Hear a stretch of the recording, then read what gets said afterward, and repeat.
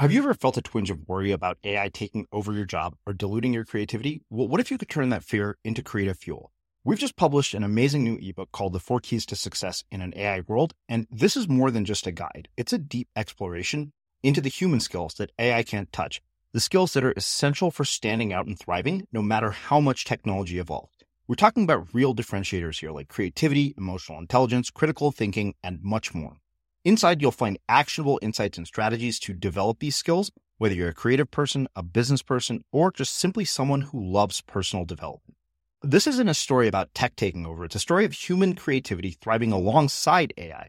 Picture this, AI as your creative co-pilot, not just as a tool, but a collaborator that enhances your unique human skills. The 4 Keys ebook will show you exactly how to do that and view AI in a new way that empowers you instead of overshadows you. Transform your creative potential today. Head over to unmistakablecreative.com/4keys. Use the number 4, KEYS. That's unmistakablecreative.com/4keys and download your free copy. Meditation is like life. You don't get a manual for how to live your life. There's certain rules you can think about, certain guidelines are going to be helpful, but at different times, different things are going to need to apply. You're going to have to switch up your strategy. So generally in a practice, you can learn the basics of how to do a technique. You can be intelligent about how you're practicing. You can learn a little bit about or either by working with a teacher or figuring it out on your own or in community about how to take advantage of certain openings. But even having said that, there will be times when you may need to switch up your practice and you may need to check in with a different teacher or with a different try a new strategy. And unfortunately, there is no manual that can tell you exactly when to do those things. I'm Srini Rao, and this is the Unmistakable Creative Podcast, where you get a window into the stories and insights of the most innovative and creative minds who've started movements, built thriving businesses, written best-selling books, and created insanely interesting art. For more, check out our 500-episode archive at unmistakablecreative.com.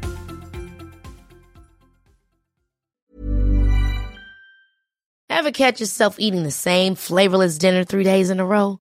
Dreaming of something better? Well, HelloFresh is your guilt-free dream come true, baby. It's me, Keke Palmer. Let's wake up those taste buds with hot, juicy pecan-crusted chicken or garlic butter shrimp scampi. Hello Fresh. Stop dreaming of all the delicious possibilities and dig in at HelloFresh.com. Let's get this dinner party started. Life is full of what-ifs. Some awesome, like what if AI could fold your laundry? And some, well, less awesome, like what if you have unexpected medical costs?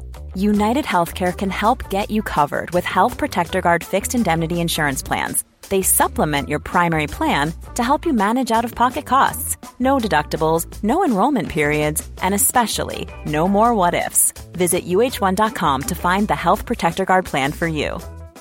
Wow. Nice. Yeah. What you're hearing are the sounds of people everywhere putting on Bombas socks, underwear, and T-shirts made from absurdly soft materials that feel like plush clouds. Yeah, that plush. And the best part? For every item you purchase, Bombas donates another to someone facing homelessness. Bombas. Big comfort for everyone. Go to bombas.com/ACAST and use code ACAST for 20% off your first purchase. That's bombas.com/ACAST. Code ACAST. Hey, it's Ryan Reynolds, and I'm here with Keith, co-star of my upcoming film, If, only in theaters May 17th. Do you want to tell people the big news? All right, I'll do it. Sign up now and you'll get unlimited for $15 a month and 6 months of Paramount Plus Essential Plan on us. MintMobile.com/switch. Upfront payment of $45 equivalent to $15 per month. Unlimited over 40 gigabytes per month. Face lower speeds. Videos at 480p. Active Mint customers by 531.24 get 6 months of Paramount Plus Essential Plan. Auto renews after 6 months. Offer ends May 31st, 2024. Separate Paramount Plus registration required. Terms and conditions apply if rated PG. There's never been a faster or easier way to start your weight loss journey than with PlushCare. PlushCare accepts most insurance plans and gives you online access to board-certified physicians who can prescribe FDA-approved weight loss medications like Wegovy and Zepbound for those who qualify. Take charge of your health and speak with a board-certified physician about a weight loss plan that's right for you. Get started today at plushcare.com/weight loss. That's plushcare.com/weight loss. plushcare.com/weight loss. As creators, we're always on the move. Whether it's a live podcast event, a pop-up shop, or a workshop, we're constantly interacting with community, and that's where Tap to Pay on iPhone and Stripe comes in. Imagine this. You're at a live event, a listener loves your merch, or a participant wants to sign up for your course on the spot. With Tap to Pay on iPhone and Stripe, you can accept their payments right there and then, right from your iPhone, so there's no extra hardware or no delays. Total game changer. It's not just for creators. Any business owner can do this. It's about making transactions smoother and much more personal, growing your business in your way.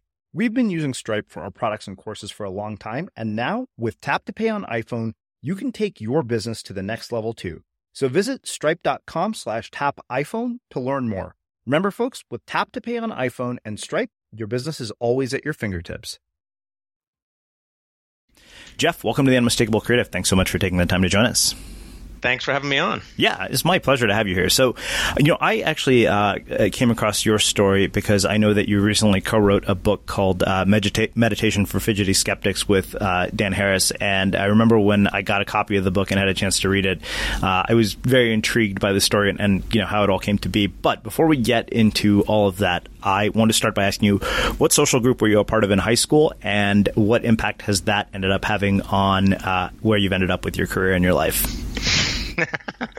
What a wicked question. Well, I moved around a lot in high school. I was at a private school when I was younger, and then my dad with just dudes, and my dad lost his job, so that didn't last. But when I was at that school, I was sort of with the nerds, basically.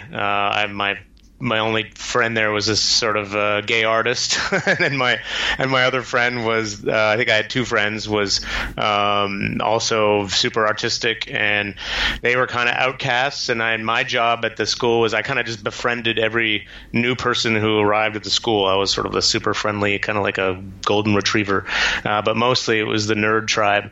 And then when I left, I went to a public school. This is in Toronto in Canada, and then I fell in with the ne'er-do-well party animals. That was when I was about 16, and that was my group from then on in, sort of the kind of partier, skater types. And then when I got to university, kind of stayed in that group, but of course I also started getting interested in the subjects I was studying, and so there was some nerdery happening there as well. But I think that's but to be honest, I have not thought about my high school social groups in a long time, so I hope that was an accurate answer. Well, it's interesting. I'm curious how you go from partying and skater friends to becoming somebody who studies meditation and is really big into meditation, and ends up meeting somebody like Dan Harris. So walk me through how you get from college to where you're at today. Yeah. Well, it's interesting. With the benefit of hindsight, you can start to see the patterns. And I had, when I was young, I had a lot of kind of mystical type experiences, I guess you could say.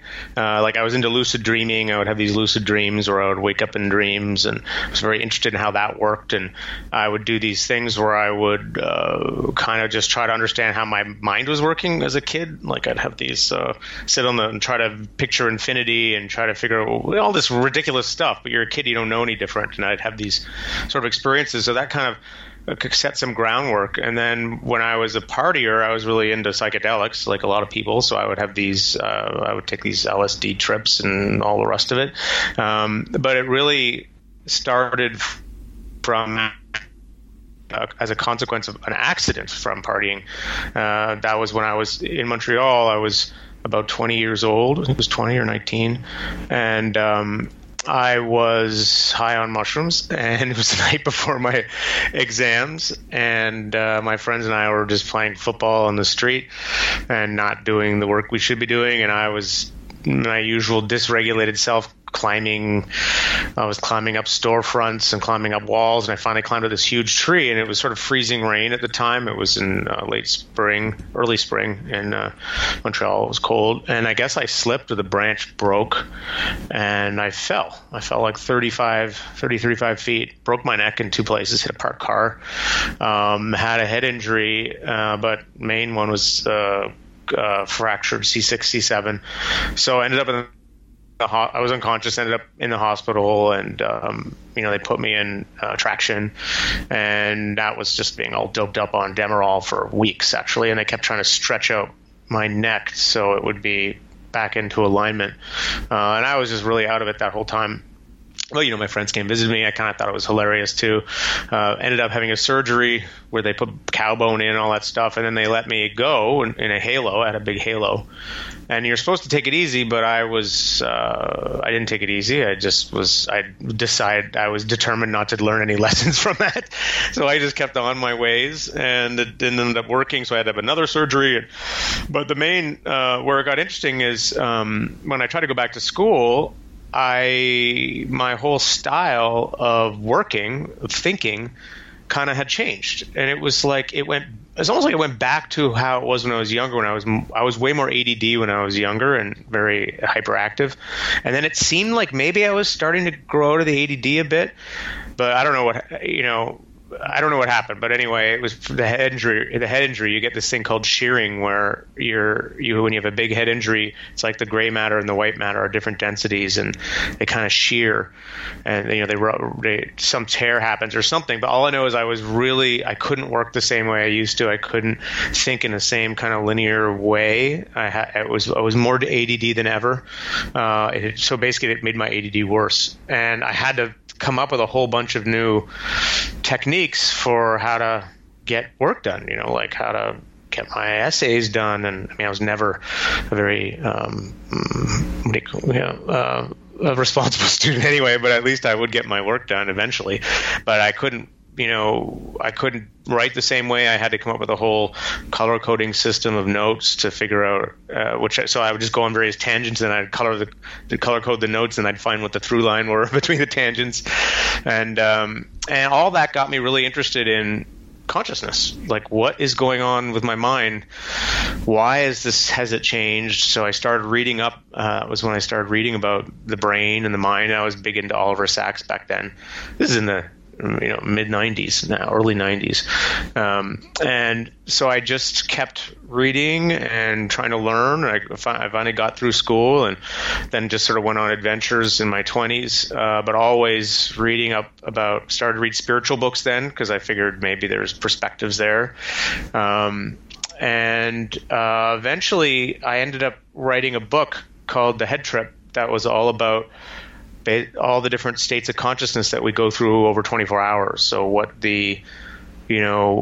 sort of like what are these states of consciousness? What do they tell us about who we are? How do they change through day and night?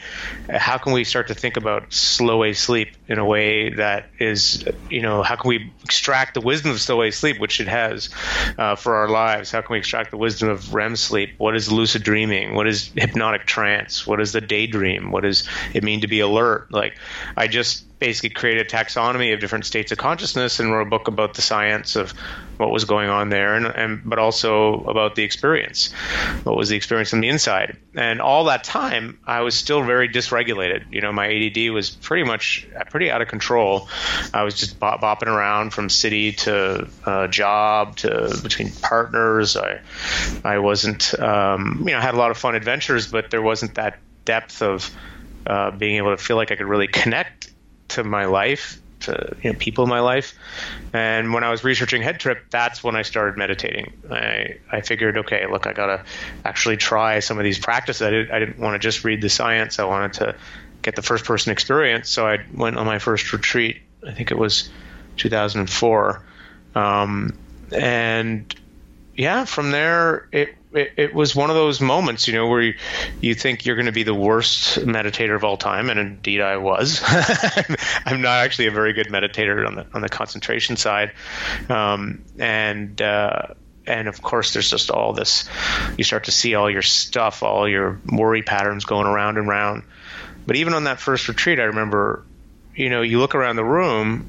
I don't know if you've done much meditation, but it's kind of moving when you look around and you just see all these people are just sitting there trying to kind of be with themselves, and it's a hard thing to do. And I had a lot of friends with a lot of, suffering, emotional, mental suffering, and suffering from our circumstances and all those things. But no, right here is where it stops. You're going to sit down and sit inside who you are, inside your circumstance, and see if you can be with it in a way And you learn that it's not about gritting and bearing it. It's not a strength move of trying to push through. It's much more a vulnerability move of opening to it.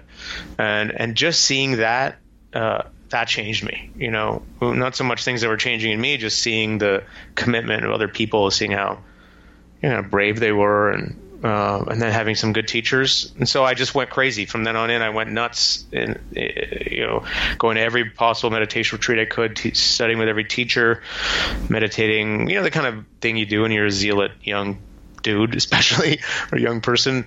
Decide you're going to figure it out. I thought I was going to get enlightened. I wanted to, get all that stuff figured out. So I just that kind of began that part of my journey, and I can go on from here. Yeah, please. Right. Okay. So, and then what happened? Well, this is interesting because you kind of have people talk about meditation. You kind of get the Disney Channel version of meditation all the time. Like, oh yeah, you got to meditate, and it helps with stress, and it'll all work out once you start practice. But my trajectory was more complicated. It didn't really look quite like that, although probably the overall arc has been in that direction. So I first began. I couldn't quite find the right teacher for me. I found that there was a lot of I like to know how things work, and I like to understand the mechanics of how the practice is actually helping me, what it looks like from the inside, what it feels like, what are the qualities being developed, what are the dynamics. And I didn't find that through the prism of strict Buddhist philosophy that it was really giving me that tangible piece that I needed. It was giving me plenty of inspiration, plenty of brilliant practice suggestions, plenty of brilliant stuff all around. I mean, it's a peerless philosophical system. It's wonderful.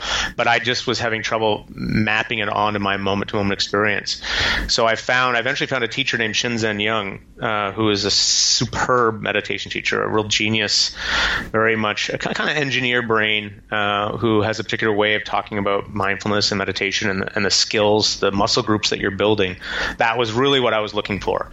Now, of course, I can look back at other teachers and see that many of them are saying similar things, but it was just, he had a way of talking about that kind of hit me at that right time. So I went really deep with him, going to lots of retreats and spending hundreds of hours really interviewing him. At that time, I thought I'd do another book about the deep end of practice. Like, what is the nature of what awakening is and the transformation that happens, and how do you tease that out from all the kind of promotional material that was out there. But meanwhile, like in my practice, it was going through these phases. So the initial phase was, it was really hard. We couldn't really meditate. My mind was all over the place. But once I got, eventually it clicked. It didn't take that long, actually. And before long, I was starting to get very, very concentrated, and I was getting into these deep states of sort of absorption and openness. And I was starting to have some of the classic effects that you hear about, like these periods where my entire inner talk would just fall away, like just this utter emptiness and silence in my inner experience, or experiences of just merging with the world around me, or of kind of disappearing, it felt like, or seeing the impermanence of things, seeing how we build these models of the world from moment to moment, how everything we're inside is just this experiential bubble that's created by the mind. It doesn't mean it doesn't correspond to a real reality out there, but all we know is our own balloon. It's just that's basic perceptual psychology. And it's one thing to hear about it, but when you actually notice that happening in real time, you don't ever forget it. It changes from then on in. You kind of have a little bit of skepticism in a way about the dream that you're in. You kind of say, "Oh yeah, it's this." You don't hold it quite as tightly. And that back then, of course, I also got very. It was really working for me. I got very inspired and passionate about meditation. I started a meditation group in Toronto called the Consciousness Explorers Club. It was, it was popular, and I felt like I could speak absolutely without any ambiguity or any reservations about how fantastic meditation was. And that's kind of, again, a stage that people go through, the stage of like being really the convert. All of a sudden you're really a salesperson for a technique without ever having set out to. It kind of starts to go that way. And from the beginning, the Consciousness Explorers Club had a very pluralistic approach. So we were interested in many different techniques, and not just meditation, but other spiritual techniques, psychotherapeutic techniques, humanist techniques. But then I entered a difficult phase of practice where all of a sudden it was really hard again. And I found my concentration sucked. And I found that all this really, really challenging emotional material from being a kid was starting to bubble up, sort of like you exfoliate, through the layers. And you end up inside this old air pocket of grief and, loss from things that have happened before, and also all this stuff around your challenges as a kid. For me, I had a challenging childhood, so all that stuff was coming up, and sitting was really uncomfortable. And the usual advice of just, you got to open to it and sit through it, sometimes that helped. Other times that was actually the wrong advice. I had to go and hit a punching bag. I had to go do more physical practices, and no one was telling me this. I had just people I just meditate more, but that wasn't the advice that I actually needed. So I slowly kind of figured this out on my own, and this, and with friends. And this is what's so great about having a community. Is you just, at the Consciousness Explorers Club, we say the community is the teacher. It really means, that our capacity to be honest about what we're struggling with is the main thing we have to share, and we can share that no matter who we are, no matter how much experience we have. And since my experience is going to be a little bit different from yours, getting that pooled wisdom of a larger community or group is essential. I mean, I imagine it's a similar philosophy for your podcast, because in a sense you're pooling the wisdom of all your listeners who have questions or who email you, and then also all the guests you have on. There's no one right answer. So that's a lot of stuff. Boy, I haven't feel like I've talked that long in a while.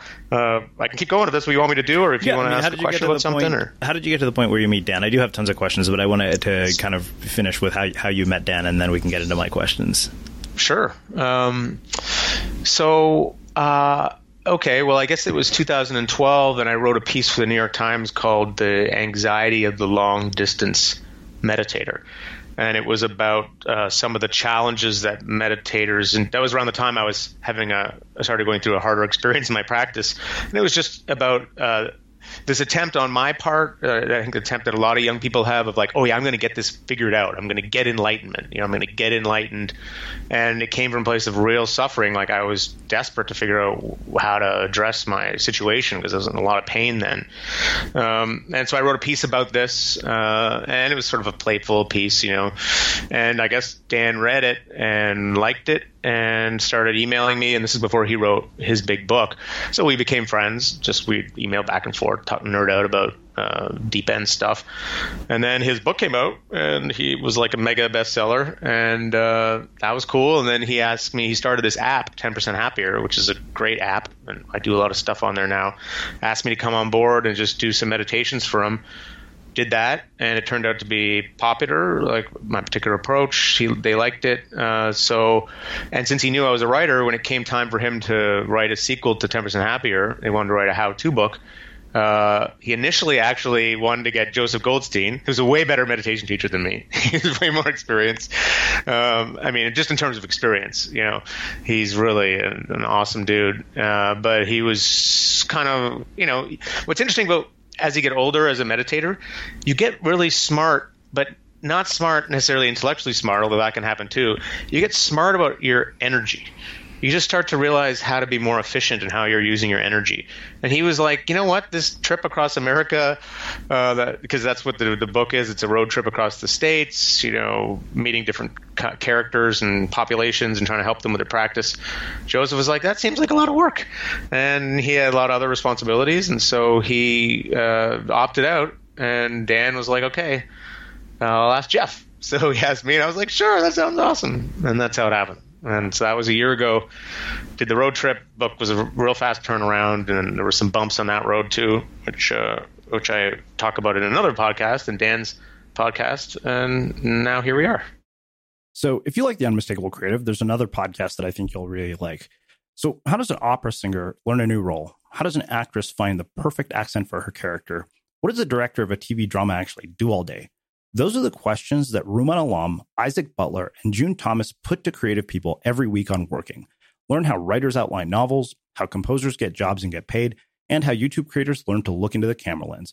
Listen to Working from Slate every Sunday on Apple Podcasts, Spotify, or wherever you listen. Ready to pop the question? The jewelers at BlueNile.com have got sparkle down to a science with beautiful lab-grown diamonds worthy of your most brilliant moments. Their lab-grown diamonds are independently graded and guaranteed identical to natural diamonds, and they're ready to ship to your door. Go to BlueNile.com and use promo code LISTEN to get $50 off your purchase of $500 or more. That's code LISTEN at BlueNile.com for $50 off. BlueNile.com, code LISTEN. Ever catch yourself eating the same flavorless dinner 3 days in a row? Dreaming of something better? Well, HelloFresh is your guilt-free dream come true, baby. It's me, Keke Palmer. Let's wake up those taste buds with hot, juicy pecan-crusted chicken or garlic butter shrimp scampi. Hello Fresh. Stop dreaming of all the delicious possibilities and dig in at HelloFresh.com. Let's get this dinner party started. Hey there, it's Michelle Norris. I'm host of a podcast called Your Mama's Kitchen. When I travel, I'm usually looking for a way to find a taste of home when I'm not at home. And one of the things I love to do when I am at home is entertain. And Airbnb allows me to do that. When I was in California recently, I rented a house that had a great kitchen. And when we were sitting around the table, we were all thinking, we're in someone else's house. Someone could be in all of our homes as well. If you have a home, but you're not always at home, you have an Airbnb. Your home might be worth more than you think. Find out how much at airbnb.com/host. Wow. Nice. Yeah. What you're hearing are the sounds of people everywhere putting on Bombas socks, underwear, and T-shirts made from absurdly soft materials that feel like plush clouds. Yeah, that plush. And the best part? For every item you purchase, Bombas donates another to someone facing homelessness. Bombas. Big comfort for everyone. Go to bombas.com/ACAST and use code ACAST for 20% off your first purchase. That's bombas.com/ACAST. Code ACAST. A lot can happen in 3 years, like a chatbot may be your new best friend. But what won't change? Needing health insurance. United Healthcare Tri-Term Medical Plans, underwritten by Golden Rule Insurance Company, offer flexible, budget-friendly coverage that lasts nearly 3 years in some states. Learn more at uh1.com. As creators, we're always on the move. Whether it's a live podcast event, a pop-up shop, or a workshop, we're constantly interacting with community, and that's where Tap to Pay on iPhone and Stripe comes in. Imagine this. You're at a live event, a listener loves your merch, or a participant wants to sign up for your course on the spot. With Tap to Pay on iPhone and Stripe, you can accept their payments right there and then, right from your iPhone, so there's no extra hardware or no delays. Total game changer. It's not just for creators. Any business owner can do this. It's about making transactions smoother and much more personal, growing your business in your way. We've been using Stripe for our products and courses for a long time, and now with Tap to Pay on iPhone, you can take your business to the next level too. So visit stripe.com/tapiphone to learn more. Remember, folks, with Tap to Pay on iPhone and Stripe, your business is always at your fingertips. Wow. So many questions come from this. It's funny that you brought up the ADD thing and you've alluded to it. And I remember that very distinctly throughout the book.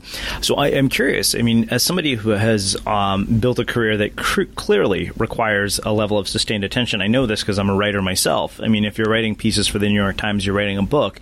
How do you do that? How do you manage that when you have the attention issues that you do? Yeah, it's a great question. Not easily is what I would say. I mean, there's a few different ways to answer it. One, the big picture way is what I've found, what other people have found is there's our natural proclivity with attention. And then there are these sort of cycles underneath it where there are periods in your life when you find you may just be naturally a little bit more concentrated, ones are a little bit less. So when I just naturally cycle into those more concentrated periods, I just get more work done. So there's sort of that rhythm that's kind of there. And I don't really understand that rhythm. It seems to be it's dependent sometimes on what's happening externally, but it also is just its own thing.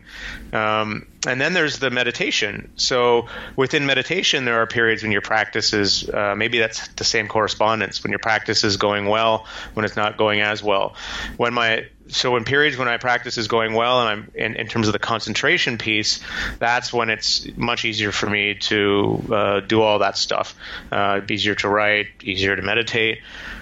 when the practice is not going as well, it tends to be the concentration piece that flags for me. But there are many, many, many skills that are being developed in meditation.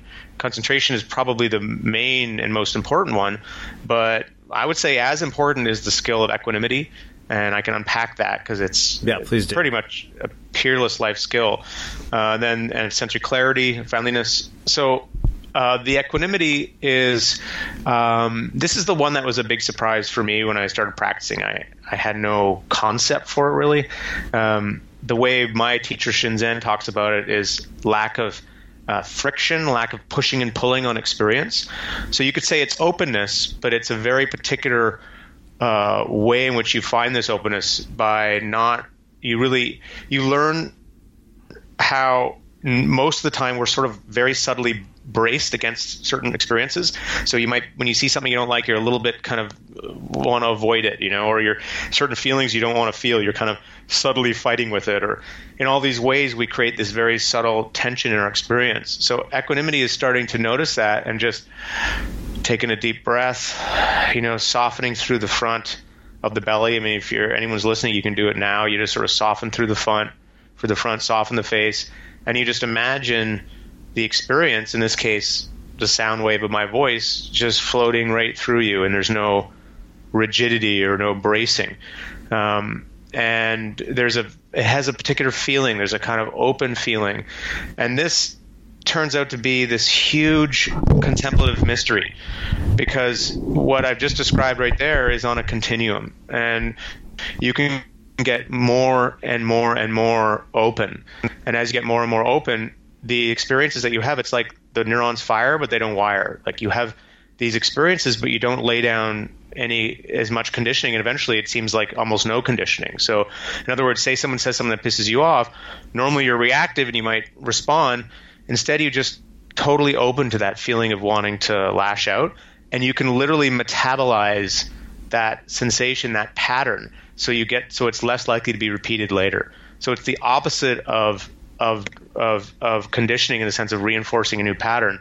The more open you are, the more patterns kind of the wind comes out of their sails, and you can actually start to reverse certain kinds of patterns. So it's absolutely essential to understand that in terms of behavior change, how equanimity works. And I actually think that a lot of people understand this in their own words in different ways. Like there's people talk about it within psychotherapy as catharsis, or it's talked about in different modes. And I think a lot of people probably have an intuitive sense of how it works.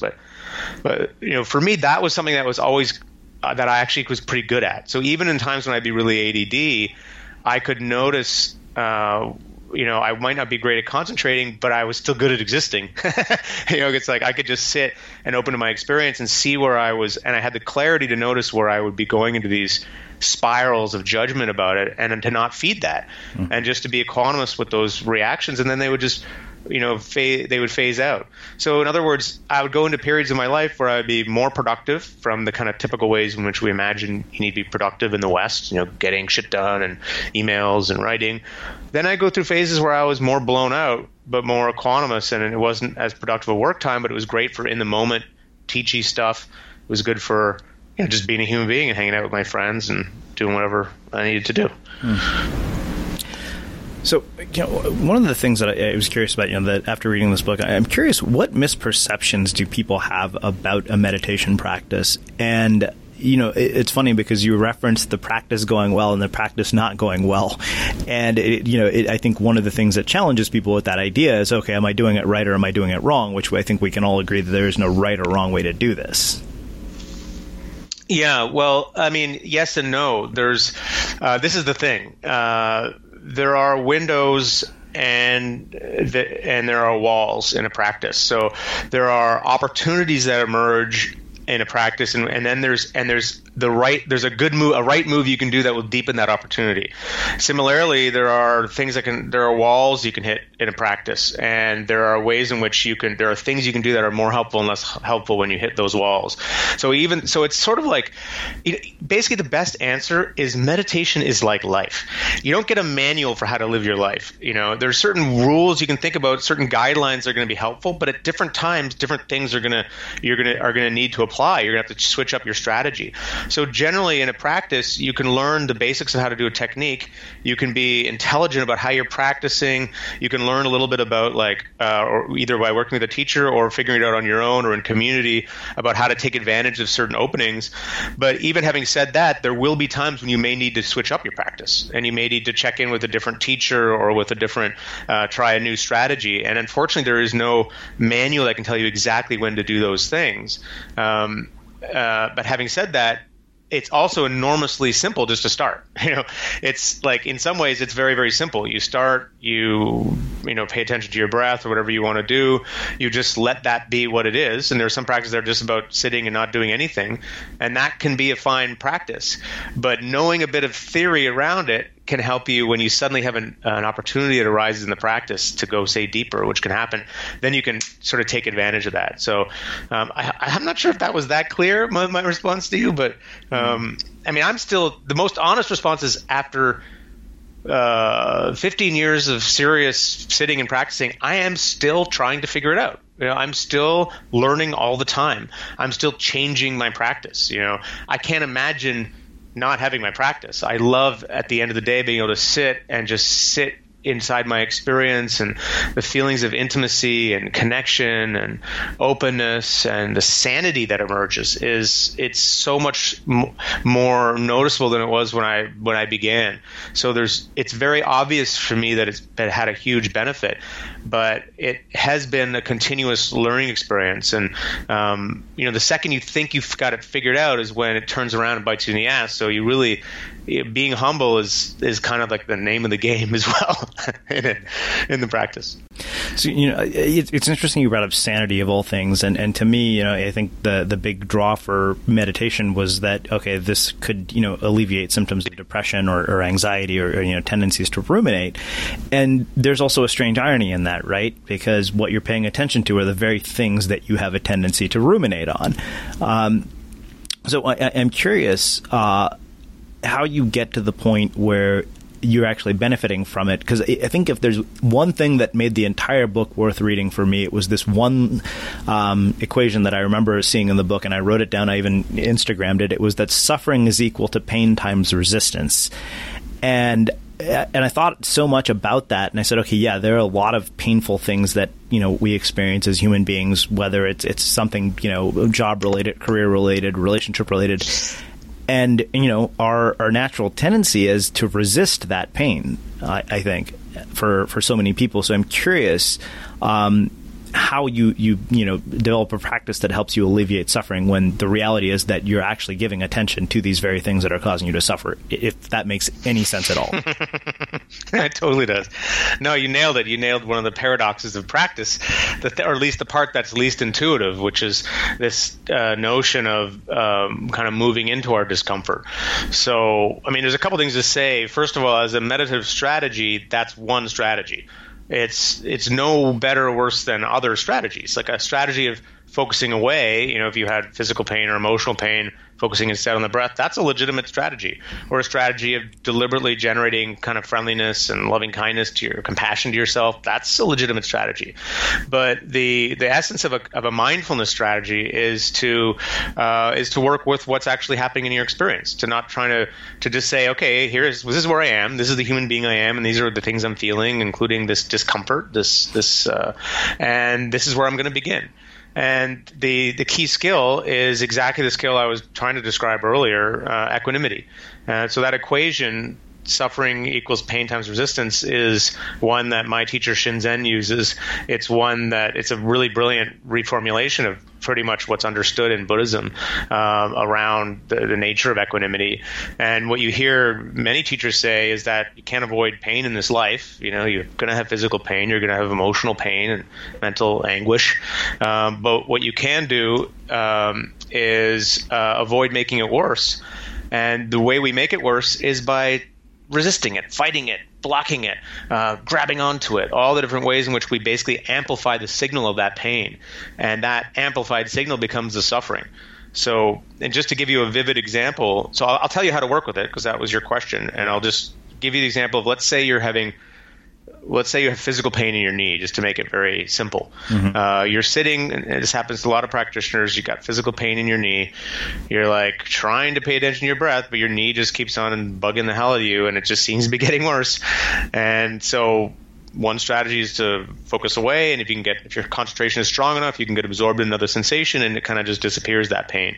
But the going into it strategy is super interesting. What you do is you first locate the sense of it, so the feeling of right around the knee, and you kind of go right into it. You kind of notice where's the center of the pain, where are the edges, and as soon as you start doing that, where are the edges, you often start seeing that the pain itself is fairly manageable and local. It's just around the knee, but all around the knee there's these waves of little of resistance, of suffering, of ways in which your body is tensing a little bit, or ways in which in your head your inner talk is like, oh God, I can't handle this knee pain, I need to get away from this knee pain, I need to get out of here. Or there's an image of your knee swollen and full of gangrene, or who knows what it is. You've got all those things amplify the original signal, and that's the challenge, that's the suffering that you're inside.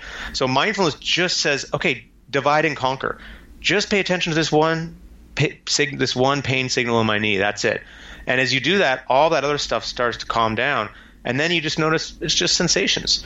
And you just feel it as sensations. And eventually, if you can be open enough, you can get this thing called purification, or basically this moment where it kind of breaks up. Call it metabolizing it.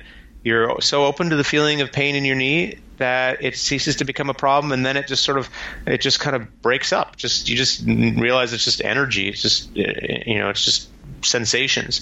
So that same skill can be used for emotional pain. So if you have a heartache, at first you might not want to go into it, and there is a smart move here around pacing yourself, and we talk about how to do that in the book around this sort of RAIN formula that a lot of other teachers use. So you kind of pace yourself a bit, but when you feel ready to open to it, you just let yourself kind of go in there and try to explore the sensation around where you feel that heartache, say. And often it increases, so that just what you said, as soon as you start to open to something or notice it often gets worse. But then there can be a period where if you're really opening and not fighting with it, it kind of passes through you, and you kind of reset. You come back into the moment. You come back into where you are, and now that thing that was there has moved a little bit. It's more fluid. It's more, and this really is the big picture of a practice, dude. It's like that's what you're kind of moving towards. You're moving towards a place of more fluidity, where you're able to be more responsive to what's actually happening in the moment, and you're not holding on and gripping on to all this stuff, these old stories, these old feelings.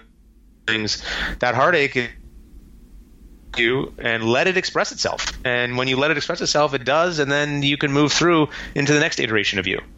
But what we do instead is we're kind of holding on to all these little parts of us, little ruminative patterns we're holding on to, old grudges, feelings. There's all this gripping and coagulation in the sensory system. And so meditation teaches you how to make things more free-flowing. And as you do that, guess what? You're more able to just show up in the moment for other people. You're more present with other people. You can see the character in their faces. You're not just looking at your own projections everywhere. And there's a friendliness that can also kind of come up through that. And so really, it fucking rocks. I mean, the thing is, you're crazy not to at least try meditating, because it can really make a huge difference. I mean, if you've been doing it for a while, I'd love to hear your stories. Yeah. No, I mean, I can tell you that it has made a huge difference in my ability to focus. I'll tell you what, there are a couple of things that sold me on the habit. One was I consistently noticed this pattern that nearly every billionaire who a book had been written about had referenced a meditation habit. I was like, that's a pretty convincing case. I was like, okay, that's a convincing enough case. But then I had a mentor who told me, he said, human beings are the only species with the capacity to pause between stimulus and response. And I said, well, what's the key to developing that capacity? He said, meditation. That's it, dude.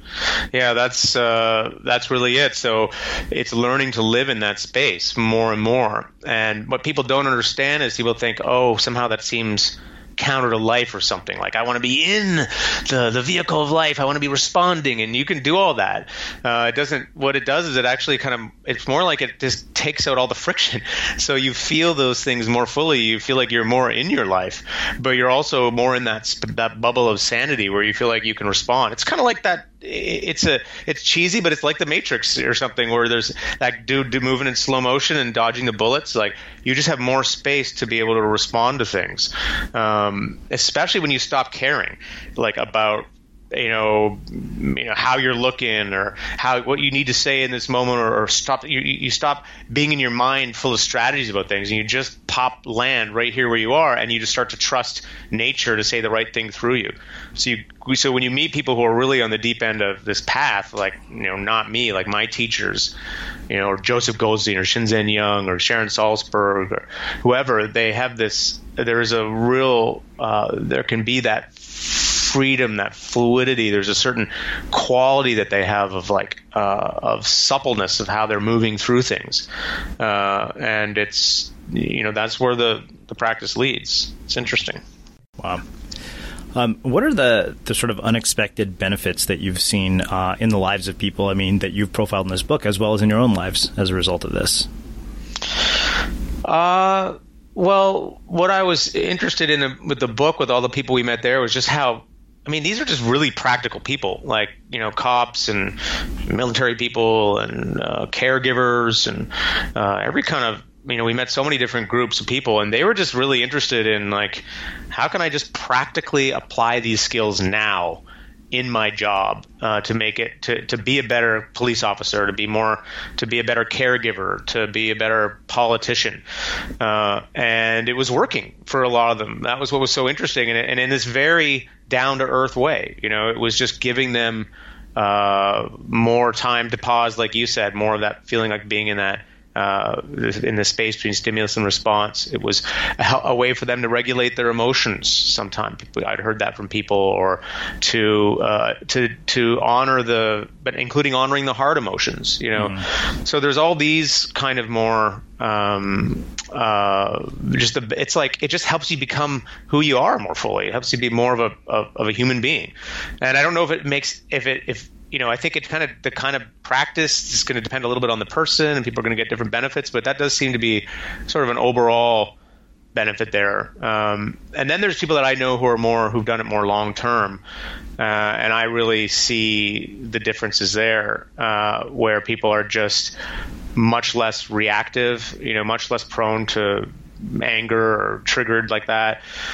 But the really beautiful part is this sense of of intimacy that kind of emerges. And I kind of, I experience this too at times, where you're just, connected to the privilege of being here and the mystery of it, the feeling of waking up and looking out of the world and not taking it for granted, and being, able to see the people that you're passing on the street, able to be curious about stuff outside of you. That's the biggest shift. I was just such a narcissist and just so agonized with my own shit, and I'm still working on it, but you get more and more, you get a break from you. It's like, and it's so nice to have a break from you. You get a break from you by being compassionate about how you are, but that inner world is less filled up with your own schemes and strategizing, and it's just there and so then that you're open to the serendipities, to surprise, and to the mystery, which really is a mystery, because it just feels more and more profound and weird that you're here at all, and you're tuned into that frequency, but not in a way that paralyzes you, more in a way that helps you appreciate things. And another thing I should say is the energy efficiency. Like I think I said at the beginning, you get more tuned into your metabolism, and it's like, I don't need to expend all this energy in the same way, or all this stuff. Because you think, you're always thinking, I got to do this, I got to do this. You have all these ideas of what you got to do or who you got to be, and you're just spinning the wheels and pouring out your energy. It's like this friend of mine, Scott, who used to pour out all this awesome, crazy energy at 3 a.m. and just do the most beautiful riffs, beatific fire bombs of creativity into the air, but nobody was around to see it. He would just blow it out. And it's sort of like, and that was beautiful for its own sake. But it's like you start to notice where you're expending that energy and decide, is this the best use of my time right now? Or maybe what I need to be doing is just chilling in nature. And so there's just this calibration that happens. I guess it's wisdom, and because old people got it, at least the ones who are learning stuff. So sometimes you could think of it as, or how I think of it is meditation accelerates the aging gracefully gradient. It like makes you like a wise old geezer in the prime of your life, or more like that. Wow. Well, this has been really, really eye-opening and insightful. So I have one last question for you, which is how we finish all of our interviews at the Unmistakable Creative. What do you think it is that makes somebody or something unmistakable? Well, I think everyone's already unmistakable. I think it's whether they notice it or not, and whether they can actually clear out some of that space to be able to see that not just you, but every single person you meet is this phenomenal, this blooming thing. And the standards by which you judge something to be, quote, important, quote, creative, valuable, all those ideas that we inherit from our culture turn out to be bullshit, basically. Because the only standard is the standard of existence. And on that standard, we're all perfect. And when you see the world more and more from that, you get less interested in hanging out with, quote, interesting people, and more interested in just being there for whatever is coming up. And so I think that for me, it's a spiritual practice, whatever you want to call it. It's a practice that's about connecting to your own being. That is the thing that will most potentiate your own unmistakableness and your own ability to recognize that in everybody else. So I guess those are some words about that. Awesome. Where can people learn more about you, your work, and the book? Well, the book is 10% Happier. It's called it's called the 10% Happier How-To book. It's called Meditation for Fidgety Skeptics, and you'll see it ad nauseum across every airport and bookstore that you have the good fortune of coming across. You can find it on all the usual retail bestseller things. I should mention the app, 10% Happier. Really, there's lots of cool meditation apps. I find this one great. I'm biased because it's the only one I've really checked out, but it's got video, which I like, so you can and I use it as well for guided meditations with other teachers. I'm in there, other people are in there. Has Dan's sense of humor. I have a website, jeffwarren.org. You can check out. I got writing there about random deep end of the tool stuff. My friend keeps telling me I need to update it with more accessible articles, but I just write whatever's coming up. And then I have the Consciousness Explorers Club, which is a kind of meditation adventure group in Toronto, but we're really building towards becoming a global resource. We're a nonprofit. We're trying to help people start up communities of practice anywhere in the world, and we're going to have scripts and meditations and all that stuff on the website, which people can download. So those are some things. You can check that out, and and try meditating. Why not? You might be surprised. Awesome. And for everybody listening, we will wrap the show with that. Thank you for listening to this episode of the Unmistakable Creative Podcast. While you were listening, were there any moments you found fascinating, inspiring, instructive, maybe even heartwarming? Can you think of anyone, a friend or a family member who would appreciate this moment? If so, take a second and share today's episode with that one person, because good ideas and messages are meant to be shared.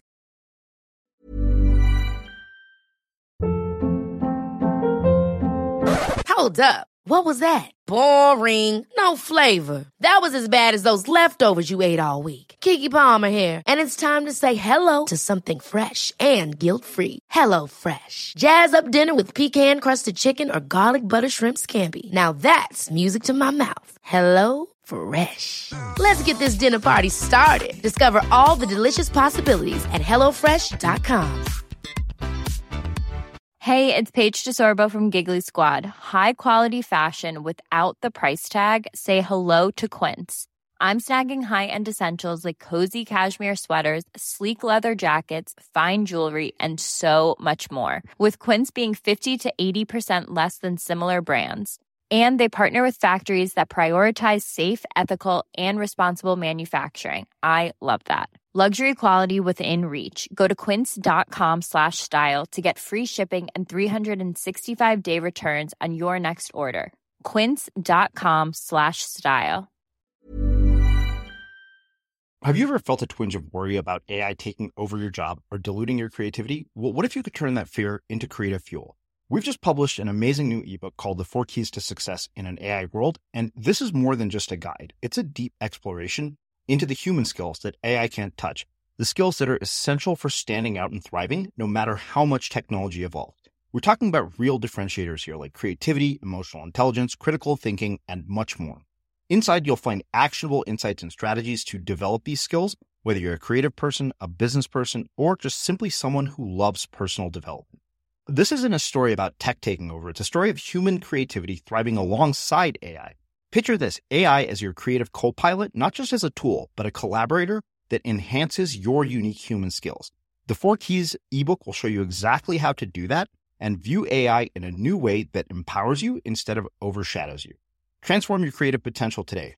Head over to unmistakablecreative.com/4keys. Use the number 4, KEYS. That's unmistakablecreative.com/4keys and download your free copy.